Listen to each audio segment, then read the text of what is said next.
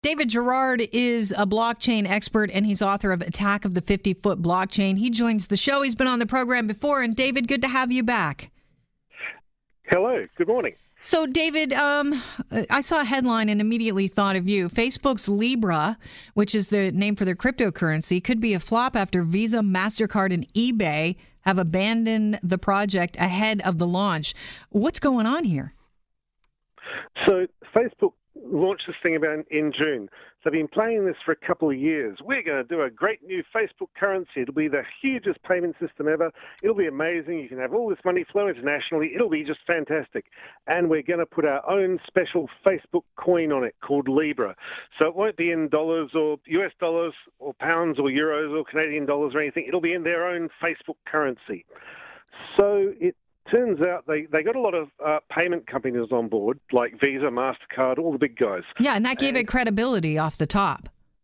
Yeah, because these guys know what they're doing with payments, how to do it all legally.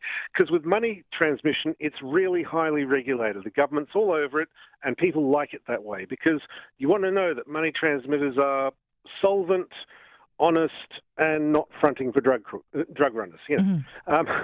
So that's compliance is really, really important. So people thought, Facebook's got these guys on board. That's good. And the trouble was, Facebook just hadn't done their homework. I think they'd spent 2 years planning out their whole organization and their blockchain software. I mean, the software doesn't matter, by the way. The blockchain bit, for practical purposes, that's just a marketing term. As far as anyone's concerned, it's going to be money that's running on Facebook. So they... Everyone thought that they would have talked to all the government agencies, all the regulators, bankers, and so on. They really hadn't. And the payment companies found this a bit disconcerting. And they were, apparently all the talk for months was, what are you guys doing?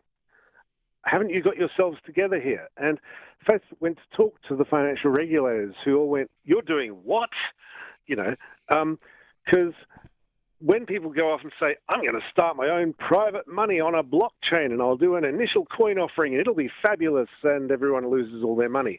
Like, they talk a big game like this, and regulators go, fine, that's nice. You have no idea what you're doing. Don't break any laws on the way, okay? And there you go. But when it's someone the size of Facebook, that's a bit scary.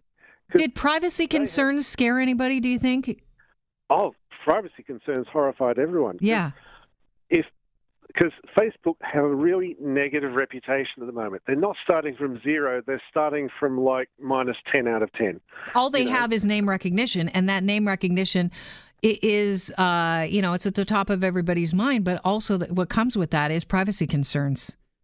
Oh, yeah. I mean, it's very saleable because Facebook has billions of users, like a fraction of the world's population's on Facebook.